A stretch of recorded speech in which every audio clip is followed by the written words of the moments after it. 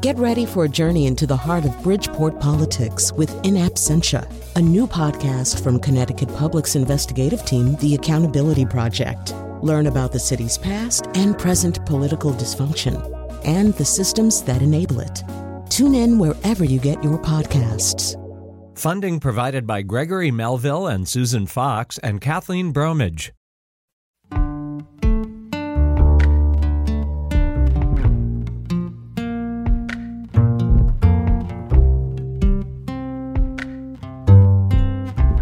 This is Where We Live on Connecticut Public Radio. I'm Lucy Nalpathanchel. As the war continues in Ukraine, more than 5 million have left. That's according to the UN Refugee Agency. Some Ukrainians have found their way to Connecticut. Any refugee will tell you the journey to safety is a complicated one, and it takes many hands and hearts to assist people who often have made split-second decisions to save themselves and their families. Today, Where We Live, we talk to Connecticut residents helping Ukrainians who've arrived in our state. Coming up, we hear from a West Haven woman who opened up her home to a Ukrainian family of 5 after posting on the independent website Ukraine Takes Shelter. We also talk to a grad student at UConn whose family is still in Ukraine. Do you have questions about how to help? You can join us, 888-720-9677. That's 888-720-WNPR. Share a comment on our Facebook page or find us on Twitter at Where We Live. Joining me first is a local immigration attorney at Merthyr Kalina who has helped at least some Ukrainians come to Connecticut. Dana Buchin is an immigration attorney, as I mentioned, but her journey to help Ukrainian refugees didn't start at JFK or Logan Airport. She traveled to the U.S.-Mexico border to help Ukrainians there. Dana Buchin, welcome to our show. Good morning, Lucy. I want to let our listeners know you're also the honorary consul of Romania to Connecticut. So let's start there because you have a personal connection to helping Ukrainians. Tell us about it. Yes, I am Romanian American, and having seen images of Romanian compatriots of mine going to the border with Ukraine to pick up refugees and host them, feed them, just make sure they feel safe. I felt very inspired to do the same when they came to my border, the border with the US and Mexico. I've seen the images of Romanians lining up for miles with their cars at the longest border. Romania shares the longest border with the Ukraine. And they lined up there to just pick up refugees even before the governmental agencies got to be there on site. So it was ordinary Romanian citizens who inspired my journey to the Tijuana-San Diego border checkpoint. I went there to join a volunteer-led effort. It was led by a lot of churches from the California, Ukrainian, and Russian-speaking communities. And I posted about my journey, about my decision to go to the border on social media. And a fellow immigration lawyer decided to join me. So there were 2 of us, myself and Vanita Patil, who headed to the San Diego-Tijuana border checkpoint. And when we got there, we signed up as volunteer pro bono lawyers. And we accessed 2 points where we met with a lot of refugees. The first point where we went was the San Diego side, where the refugees were emerging successfully from having crossed the border checkpoint. But then after we stayed there for a while and interacted with folks who were successful in crossing the border, we realized that the biggest use of our talents was on the other side, on the Mexican side, where the largest refugee camp laid and where people needed they had a desperate need for legal services to understand how to legally cross the border and what were their rights and obligations after they did so. So we crossed the border. And we went to what we call the hub, which is a refugee camp, like an entire refugee camp that hosted in the past caravans from Latin America and now was hosting Ukrainian refugees. While I was there, I interacted with about 2,000 refugees.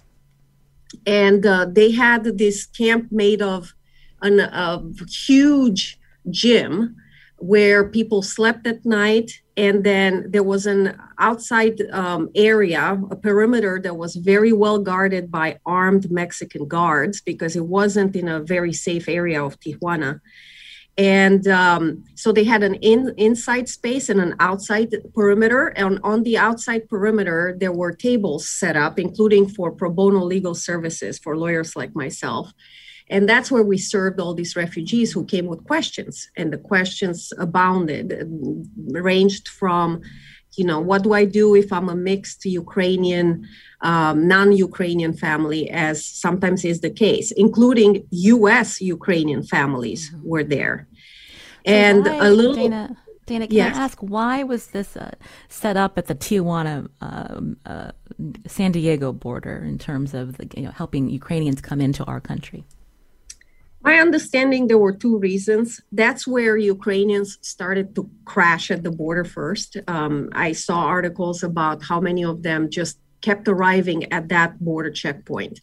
And the authorities noticed a growing humanitarian crisis, seeing all these Ukrainian refugees basically sleeping in the bushes near the border checkpoints. And so the Mexican authorities decided, we have to do something about this. We have to host these people somewhere. So they opened the same refugee camp that has served many other Latin American caravans.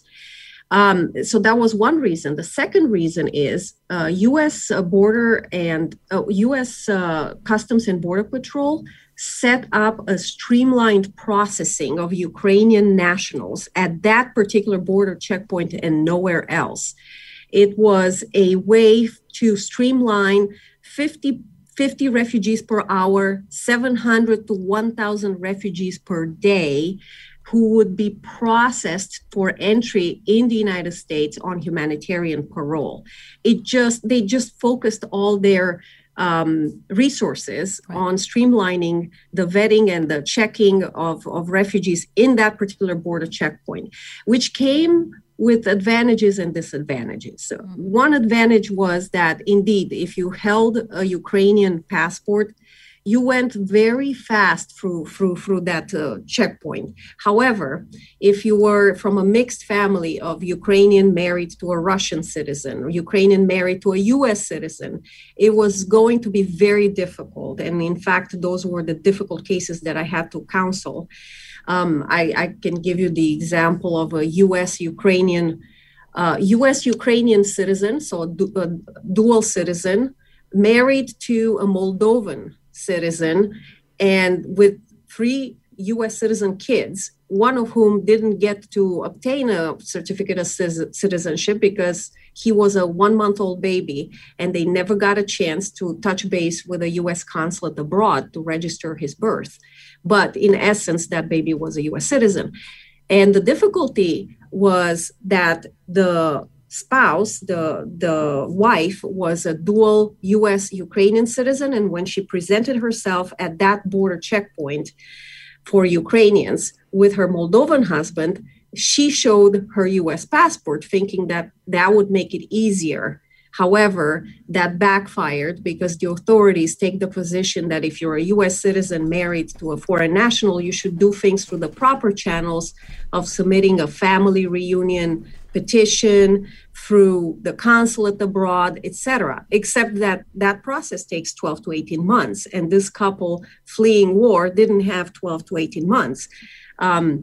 Even under emergency procedures, a U.S. citizen marrying a foreign spouse would take 6 to 8 weeks. This family didn't have 6 to 8 weeks to wait around. They had to flee immediately and to the only place where they had a connection, which was the U.S. Right. And Dana, so you've been doing this work for some time, but when you saw, all these people gathered, again, trying to cross the border, how do you keep your emotions in check? You must have heard some really compelling stories of what people have experienced leaving Ukraine. I have learned to channel my emotions and make them move me to action rather than freeze me. And that's how I use my emotions. I did hear a lot of stories, and the particular ones that really, really affected me were the stories of Mariupol refugees. And there were a lot of minors from Mariupol. And I'm sorry, I'm choking up just talking about it, but a lot of kids there were there without parents for a reason. And when I saw photos of their destroyed houses, and they were telling me that their parents are still caught in Mariupol, they're still stuck there because of lack of any humanitarian corridors, that's very hard to process. And so, but those emotions push me to pull harder for these people, so that at least these minors and their relatives, they came with whatever relatives could grab them. Right. At least these folks should seek safety in the United States. So those are the types of actions that emotions lead me to do. You're hearing Dana Buchin, immigration attorney at Mirtha Kalina and honorary consul of Romania to Connecticut. She's talking about a trip she took to the Tijuana-San Diego border just a couple of weeks ago to help Ukrainians who had gathered there fleeing the war. You can join us, 888-720-9677, or find us on Facebook and Twitter at Where We Live. So that was the process just a few weeks ago. Now, because this situation is very fluid, we know the Biden administration has announced a new program to help Ukrainians with I think 100,000 expected that they will admit to our country. Can you tell us about this program, and do you think it'll work out better than what you experienced at the Mexican-U.S. border? Yes, so I am very glad that we have a paperwork-based program that would bring refugees directly from Europe or wherever they happen to have been displaced. It's a program where residents of Ukraine who were residents there prior to February 11 and were displaced as a result of war can now come to the United States on humanitarian parole for 2 years, provided they have a U.S.-based sponsor, someone with legal status, either a U.S. citizen, a permanent resident, someone here in lawful non-immigrant status who has not violated their status, etc. And that sponsor would have to go through background and security vetting, as well as financial vetting, to ensure that they are capable of financially supporting refugees for 2 years. The refugee would have to have a valid Ukrainian passport. And if they don't have a valid Ukrainian passport, they need to be the immediate relative of a Ukrainian passport holder. Also, the refugees themselves would go through vetting, background and security checks, and public health checks, such as vaccinations, etc. And if all these conditions are met, then paperwork can be submitted for them to pick up at a U.S. consulate abroad and to come here to the United States directly, not through Tijuana, but rather through a direct flight to the United States. Now, my concerns with this program is I'm happy about it. However, I really do hope that it will not meet the same fate as the Afghan parole program, which, and this is still the case for a lot of us who filed Afghan parole applications, the vast majority of Afghan parole applications have been denied nationwide. And so I am hoping that this is a more serious program and that USCIS will in fact grant the vast majority of these parole programs. And so that's my concern about it. And if Afghan experience is any indicator, it would take 3.5 months or so for USCIS to vet and decide the case. That's 3.5 months where I don't know what the refugees will do during these months. And hopefully they will seek safety in a European country in the meanwhile. I decry the closing of the Tijuana-San Diego border. I understand why it's necessary, but it was a much more expedited approach to admitting Ukrainian refugees to the United States. Now that it's closed, we only have this humanitarian parole. I call it the overseas humanitarian parole program for Ukrainians. And like I said, it could be a lot of bureaucracy. It could be a long wait. And at the end of the day, it's an exercise of discretion. It's not we cannot take it for granted that they will be approved. Mm-hmm. It's at the discretion of USCIS. And if you read the text of the announcement, it sounds like there's a prioritization. They give priority to certain groups. And if you're not part of those certain groups, one may wonder whether you're going to meet with favorable discretion. Mm-hmm. I am hopeful, though, that we will treat it better than the Afghan parole program, although I wish we treated the Afghan parole program just as good. My goal is that all immigrants should be treated just as good as Ukrainians, and not that Ukrainians would be treated less, because right now they need this help. They absolutely need it. I understand you've helped 3 Ukrainians arrive in Connecticut in the last couple of months. Can you tell me a little bit about them? Sure. I do want to thank the Romanian American community because they helped me fundraise for the cost of the plane tickets. So through the Association Românul, a nonprofit 501c3, we raised enough funds to pay for free plane tickets for Ukrainian refugees whom I picked at the border. They were the very difficult cases that needed a lot of help to cross legally the border. And one of them is a couple. Is a mixed Ukrainian-Russian couple. The Russian citizen, though, has been a resident of Ukraine for a long time. And I don't mind sharing this with you because the couple themselves shared this all over the news. So it's out there in the open that they had a very difficult time crossing the border as a mixed couple. And it was on their 3rd attempt that they finally succeeded. And again, that's because that border checkpoint was specifically done just for Ukrainians. So when they have mixed nationalities, the bureaucracy doesn't deal in a very streamlined approach with mixed couples. So that's the story of one of them from Kiev. And the 3rd refugee was another special case that needed a lot of help. It took me 2 days to walk through the border checkpoint, a different one, not the one for Ukrainians, a different one with this particular case. And it was on the 2nd attempt that we succeeded. Wow.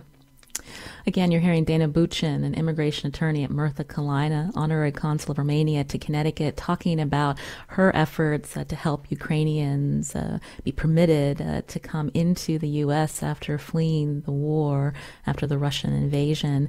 Again, you can join us, 888-720-9677. Before we head to break, Dana, in the past when there are humanitarian crises and refugees are trying to enter the U.S., there's a lot of involvement by refugee resettlement agencies. But with this particular program that the Biden administration unveiled, so what will be the involvement of refugee resettlement agencies, if at all, with some of these Ukrainians who will be coming to our state? I think while they don't have an official role, at least not in the announcement of that was made by the White House, they could reserve to themselves any role they wish. And I personally look forward to connecting with agencies such as IRIS, Immigrant and Refugee Integrated Services in New Haven, because we have already established some sort of partnership with Romanian-based refugee agencies that are in the trenches of the refugee crisis right there. And I look forward to exploring together what we can do together to bring more Ukrainian refugees, particularly from Romania, to Connecticut, and how to best serve their needs while here. We're going to continue talking with Dana after the break, and we're going to hear from some local residents who have opened up their homes to help newly arrived Ukrainians. Are you one of them, or do you have questions about how to help? You can join us, 888-720-9677, or find us on Facebook and Twitter at Where We Live.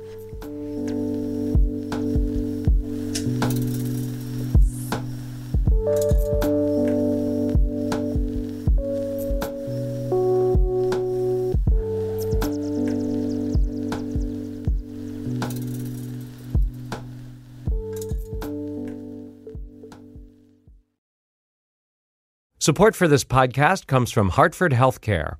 Elevating Health is funded by Hartford Healthcare. ECMO is a leading-edge, life-saving treatment for patients with cardiac or respiratory failure. Dr. Jason Gluck, director of the Mechanical Circulatory Support Program and Emergency Cardiac Care at Hartford Hospital, explains what it is. So ECMO stands for extracorporeal membrane oxygenation, outside the body oxygenation of blood. It's a life support technique that's used by highly sophisticated medical systems for patients with severe heart or lung failure. The technique involves removing blood from the body, oxygenating it, and then returning it back. ECMO procedures happen in the ICU, but not all hospitals are equipped with the necessary technology and staff.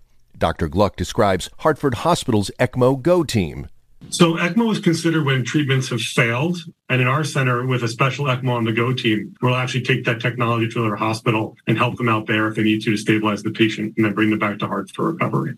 For more information, go to ctpublic.org/elevatinghealth. You're listening to Where We Live on Connecticut Public Radio. I'm Lucy Nalpathanchel. Late last week, President Biden announced a new program to streamline efforts to help Ukrainians coming to the U.S. CNN reports that the Biden administration has pledged to permit 100,000 Ukrainians into the country. My guest, Dana Buchin, is a local immigration attorney who's helping refugees apply for humanitarian parole. And under this new program, Ukrainians must have a U.S. sponsor to legally migrate here. Joining us now, we want to talk more about some of the Connecticut residents helping Ukrainians who've been fleeing the war. My next guest had space at her home, so she was able to connect with Ukrainians looking for hosts and housing through the site Ukraine Takes Shelter. It's an independent website created by Harvard students. Gay Heyer joins us now on the phone. She lives in West Haven. Gay, welcome to the show. Thank you. Good morning. It's delightful to speak with you.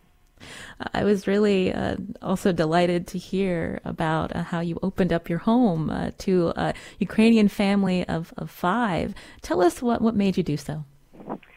Well, we were all watching with horror what was going on when Putin was massing 180,000 troops on the border of Ukraine and all three sides that he could get to. And I just felt that he was going to invade, despite everyone saying, oh, he'll never do that. And I didn't know what to do. I didn't know how to help. And there was, on the news, this announcement that these 2 brilliant students from Harvard had come up with this secure website. And I thought, well, my daughter is married now to the house. I have a room. I have an extra bathroom. And so I registered. I didn't really expect to hear so soon. I figured most people would want to stay in Europe because they're going to want to go back. But because we are here in West Haven, we're right near a major university and a major teaching hospital with a cancer hospital and a children's hospital. And then once the war actually started, seeing all of that horror with the maternity hospitals being bombed and the cancer hospitals being bombed, I thought, this is really necessary. So I registered, but I didn't expect to hear so soon.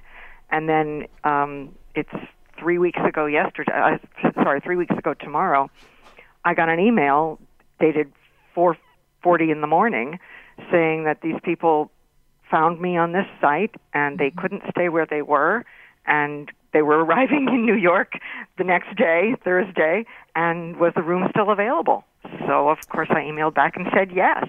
Wow. And on that Thursday, the next night, they showed up at my door at 8:45. So again, this website is ukrainetakesshelter.com. Correct. And so how did you prepare? So this is a family of 5. Tell us a little bit about them, including young children.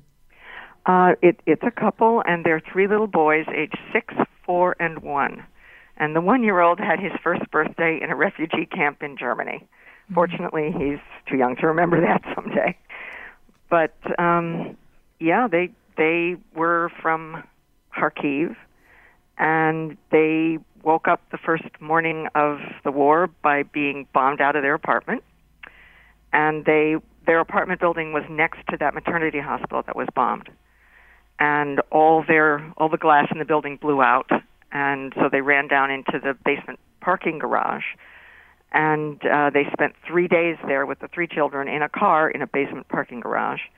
And the shelling got worse, and they decided, in the lady's words, she said, either we leave or we die. So they got everybody in the car, and they started to drive. And she said that what should have taken 10 hours to get across the country took 3 days, because they had to keep hiding when they heard heavy trucks or tanks because they didn't know who it was. But they made it to the Moldovan border and wound up in a Moldovan refugee camp. I'm not sure what happened to the car. So they were there for a bit. Then they wound up going to a Romanian refugee camp, and they were there for a bit. And then they wound up being transferred to a German refugee camp, and they were there for a couple of weeks. And then I don't know what the circumstances were, but they said they couldn't stay there any longer. And that's when they heard about the site on their end and saw that there was a place here. And he has a brother here, the father of the family, but he's in a small situation and couldn't take the whole family. So they looked online, found me, and then because the lady is very savvy about internet and that sort of thing, she just got tickets, and they came in on a visitor's visa. Wow. And so there they were. So you had an extra room and a bathroom, and now you have a family of 5 with you. There's probably listeners who are thinking, you know what, I have some space. I want to help too. And they may go to this website now and register. But what would you like to tell them about, you know, how you helped this family and how you prepared? It's really a whole community response. Well, when I found out what was going on, of course, I thought, oh, I'm not ready yet, but I have to be. So I did call the Ukrainian Church, St. Michael Archangel in New Haven, and asked them if there was anybody who could help me with translation, because I don't speak Ukrainian, and I didn't know, the emails were in English, but I didn't know if they were using a translation program or not. So I called the church, and they said yes, they had people who could translate, and I called the Slavic department at Yale and asked if there might be a graduate student who'd be kind enough if I needed it, and one called me back and said absolutely, and so she was standing by. And I also said, oh my gosh, I need a high chair, I need car seats, I need a kiddie gate, and we need a crib. So I just put the word out, and people have been incredibly generous.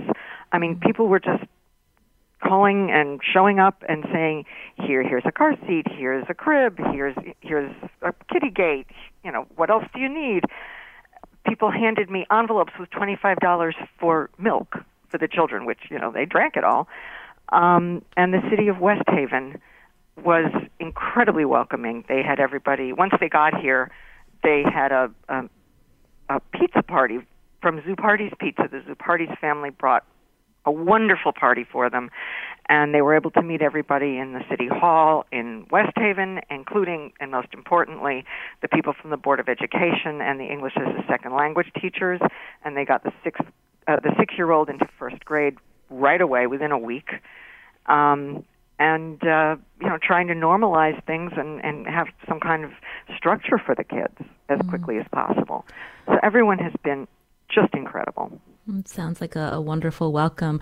Connecticut Public reporter Ali Oshinsky was in West Haven when this family arrived. Yes. Yevgeny and Christina are the name of the parents. Yes. I understand that they have family in Boston and New York City, and so are they looking to stay with you until the fall? What's the latest? No, they've been out very diligently looking for someplace where they can live for the next year or so, because they know that they're not going to be able to go back. They have no place to go at this point.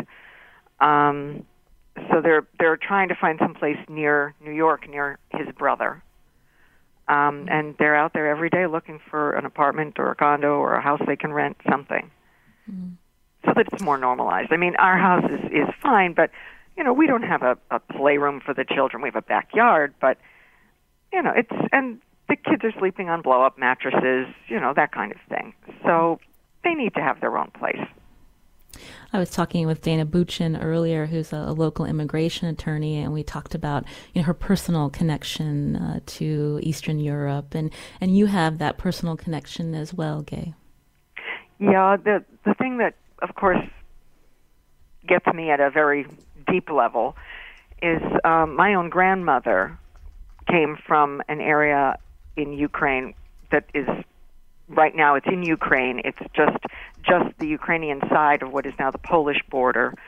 Her family was in a place called a shtetl, which was a rural ghetto for Jews, and back before the First World War. And they, in 1910, there was a pogrom, which is basically a massacre, a Russian massacre of the people in the shtetl, and the shtetl was burned and destroyed. And my great-grandparents and my grandmother and her two brothers had to run, and they made it out of the shtetl, and they got, as far as I'm able to piece it together, because she would never talk about it. From other relatives, I heard that they got to Odessa, and they took a boat, and they wound up in New York. And my great-uncle, my grandmother's younger brother, was born on the boat in New York Harbor waiting to land. Well, so they were always very proud of him being the first American. Well, thank you for sharing that part of your story and for the fact that you opened up your home to this family. You sound like a good neighbor, Gay. Well, thank you. It's my pleasure, and you know, and as a human being, to a certain degree, it's my responsibility. Gay Heyer again is a West Haven resident. Thank you, Gay. Thank you for having me. Dana Buchan is still here with us. So Dana, did you want to respond to Gay's story about how she connected with this family of five? Yes, I believe we actually met at the Ukrainian church in New Haven, and I think I even met her family. And I wanted to say that to the extent this family arrived to the United States on a B2 visitor visa before April 11, they are now eligible for temporary protected status for 2 years. And that also comes with the right to apply for a work permit. And I just quickly wanted to raise awareness about the fact that work permits in this country still take 6 months plus to process. And that has been an issue even with my 3 refugees, because we've applied for work permits and we're told, 6+ months. After May 31st, President Biden promised that it would only take 3 months. So this is a new reform to shorten the time for processing the work permits. But it is important to understand that even if it takes only 3 months, that's 3 months that these refugees cannot work, and they depend on the public for a subsistence. And for example, our 3 refugees, they already have job offers. The minute we open it up and we asked who wants a hearing aid specialist, a dental office manager, and a caregiver for the elderly, boom, we already got job offers. But they cannot start working until they get their work permit in 3+ months. And so that's a feature of our immigration policy, not even law, but immigration policy, that we want to raise awareness and try to make it better for legal immigrants in this country to get work benefits as soon as possible, especially in this job market that needs more workers.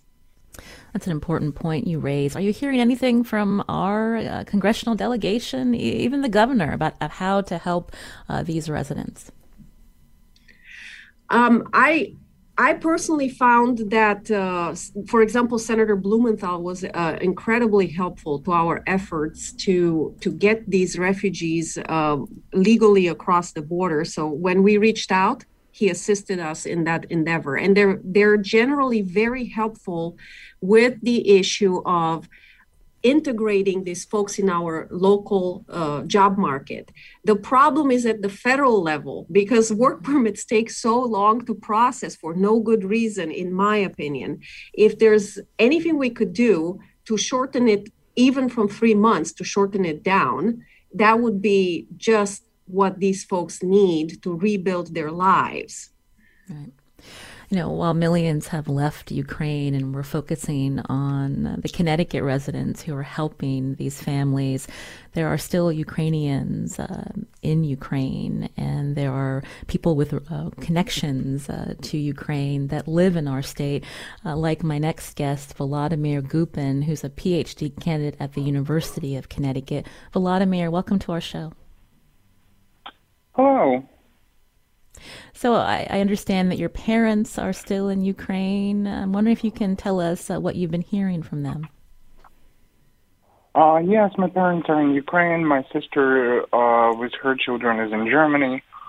Well, it was really hard for first several weeks, I would say for the first month, because my parents and my family and I originally we were living in Kyiv, which is the capital region. And as you know, the city was blocked in the north and northwest. And in northeast, well, my parents were sheltering in place in the rural area south of Kyiv, so they were in relative safety. But, well, it's safe until it's not, because the front lines were less than 40 miles from where they were. So it was nerve-wracking experience through those months, through that month.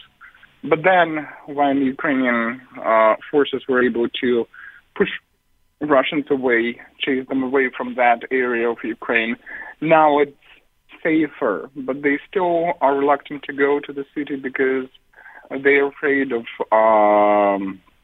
bombing. They're afraid of rocket attacks, which are like every night the sirens go off. And people are sheltering in their condos, in their houses. They go to bomb shelters. I have friends who literally spend a day at home doing work stuff, and then they go to sleep in the bomb shelter. That's the routine now, because it's also the fact that the Russians do rocket attacks at night. They always do it at night. They never do it. They either do it right after dark or early morning hours. It must be hard. That is part of it. It must be hard for you to focus on your studies and your work here when you're worried about your parents. Are they going to continue to shelter in place? What do you want them to do? It was very hard then. It is a little bit easier now. I was trying to persuade them to come here, and it was very emotional for all of us. They don't want to come because they are, my father is 70, my mother is 68. They don't want to leave their place. They don't want to leave their country. They don't want to leave their friends. They feel some kind of obligation to stay on one hand. On the other hand, their whole life is there. And I was talking to my mom yesterday about the program, and her reaction to that is great, but I'm 68. The work permit is great opportunity, but not for me. So we're still looking at the situation. We're closely monitoring it. And if it happens so that it's going to be really unbearable or really hard, they will come here, they will stay with me, we will figure it out. But at this point, they don't want to go anywhere. That's just the situation we're in. Well, I hope that they remain safe, Volodymyr. We've been talking, as you've heard, with a local immigration attorney who's helping some Ukrainians get humanitarian parole, as well as some Connecticut residents opening up their home. What's your response to that, and what do you want Connecticut residents to know who might be thinking of also doing the same, helping Ukrainians who have made the decision to come here? I was very touched by what I think it was Kay, Connecticut resident in West Haven, who took in Ukrainian family. It's really important. I'm sorry, I'm even getting a little bit emotional right now, because that is what people do is the greatest thing that they can do. When I hear stories like that, I'm very grateful. And I'm very happy that it's happening. And I honestly don't have much to add in here, because everything that's being done is done to help people. But at the same time, I agree with Darren about work permits, because Ukrainians don't come to U.S. to depend on any kind of welfare, the thing is, you can't get any welfare. That's another thing. But work permit process has to be hastened. You can't, you come to the country, yeah, great, you have a right to stay for 2 years, but out of 2 years, 3 months are carved out to wait to get your work authorization. And during those 3 months, and under ideal circumstances, we're not talking about 6 months plus, or we're not talking about situations where some weird glitches happen at USCIS. I went through the immigration process myself. I know how it can happen, and Dan can also agree with that. Many interesting things can happen through immigration process that has no relation to the case or anything. It's just USCIS arcane processes that no one ever understands.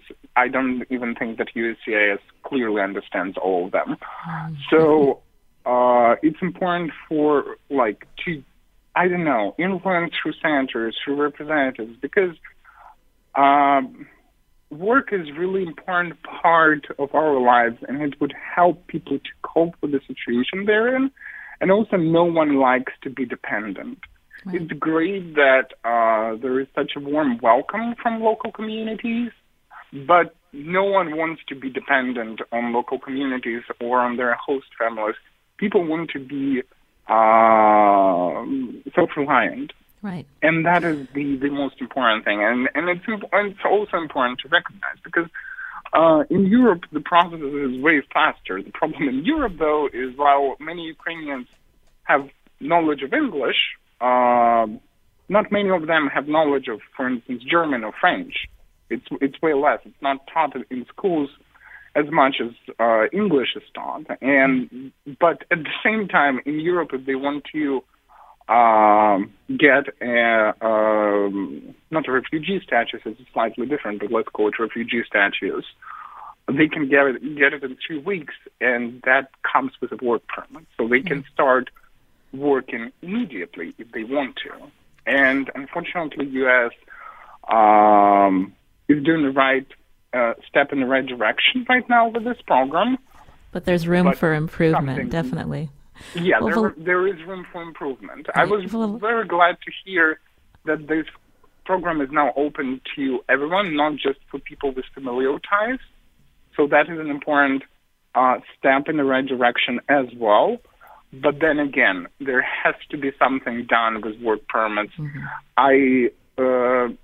I also read all of the legal information related to all of that, and I just don't understand why can't it be issued together with a sponsorship form, or when they go all of the security checks, why can't they receive work authorization on their arrival? Right. Well, thank you, Volodymyr, for joining us to tell us a little bit about your story. You keep in touch with us. We hope that your family remains safe. Thank you. Thank you for That's Volodymyr Gupin, a PhD candidate at the University of Connecticut. This is Where We Live. I'm Lucy Nalpathanchel. We're going to continue talking with immigration attorney Dana Buchin after the break. You can join us too. Find us on Facebook and Twitter at Where We Live.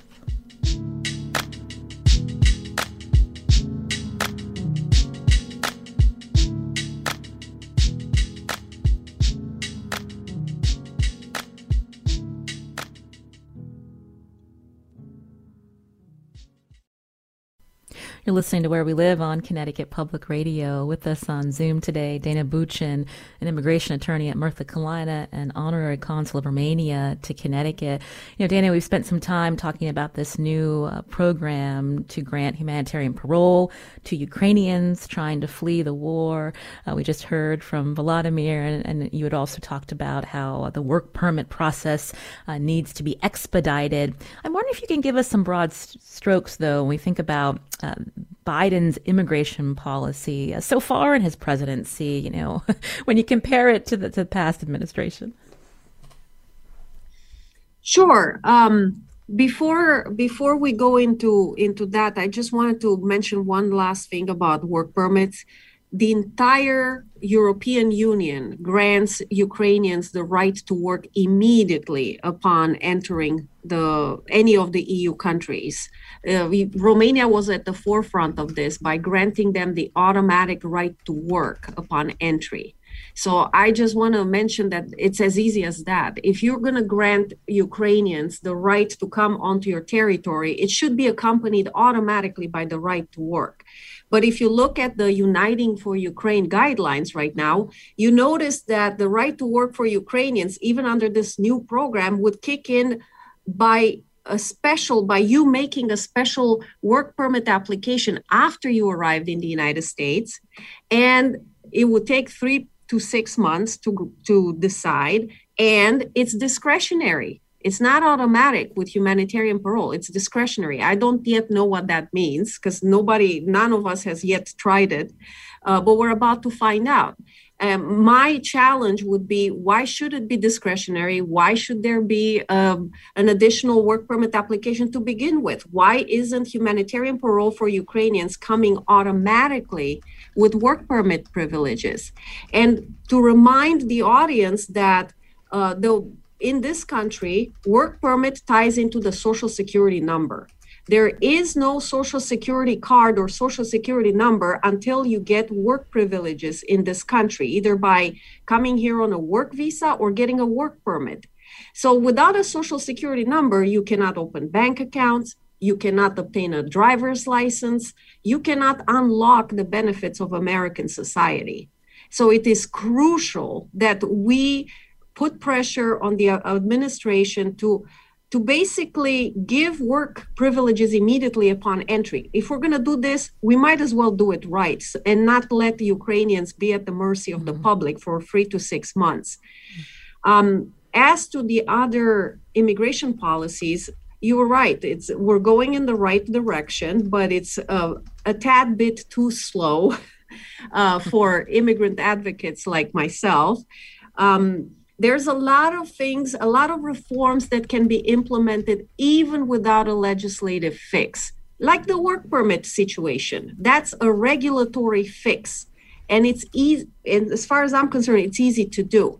An example of how it happened with spouses of L1 visas. L1 are multinational managers, and their spouses come with a visa that you have to apply for a work permit. So what happened, there were so many delays in the L2 work permit application process that there was a class action lawsuit, and a judge order ensued that obligated the government to give L2 spouses work permits incident to status. So ever since then, that's how they get it. As soon as they enter the United States, they have the right to work. And this is what we need to do for the Ukrainians as well. And it shouldn't take a class action lawsuit to get the government to do this, not through legislative reform, but through simple administrative and regulatory reform. Of course, we need broader legislative immigration reform in this country because for 25 plus years now, we failed to fix our outdated immigration system. We're in the 21st century and we're facing new realities, new refugee crisis, climate change, and a lot of other economic forces that impact our labor supply and demand. And so right now we have completely insufficient numbers to serve our economy, especially now when we have a labor deficit. We have only 85,000 H-1B visas for a demand that's almost 500,000 every year. And that's a big labor deficit. If we ask ourselves, why do we have such a labor deficit right now? Partly it's because of the stagnation in the legal immigration field for 5 years now, due to the Trump policies combined with COVID issues, slow processing due to COVID, remote work, etc. So 5 years of a slowdown, if not a stop, in the legal immigration faucet is now leading to major labor deficits. So what we need is immigration reform as well as regulatory and administrative reform to restart the legal immigration faucet. So we have enough labor supply for our labor markets. Well, Dana, thank you so much for your insights and for the work that you're doing to help Ukrainians enter the U.S. We'd love to check back in with you in a few months. Thank you so much for your time today. Thank you. That's Dana Buchin, an immigration attorney at Mirtha Kalina, an honorary consul of Romania to Connecticut. I'm Lucy Nalpathanchil. Tess Terrible produced today's show. Kat Pastor is our technical director. Katie Pellico is on the phones today. We'll be back tomorrow.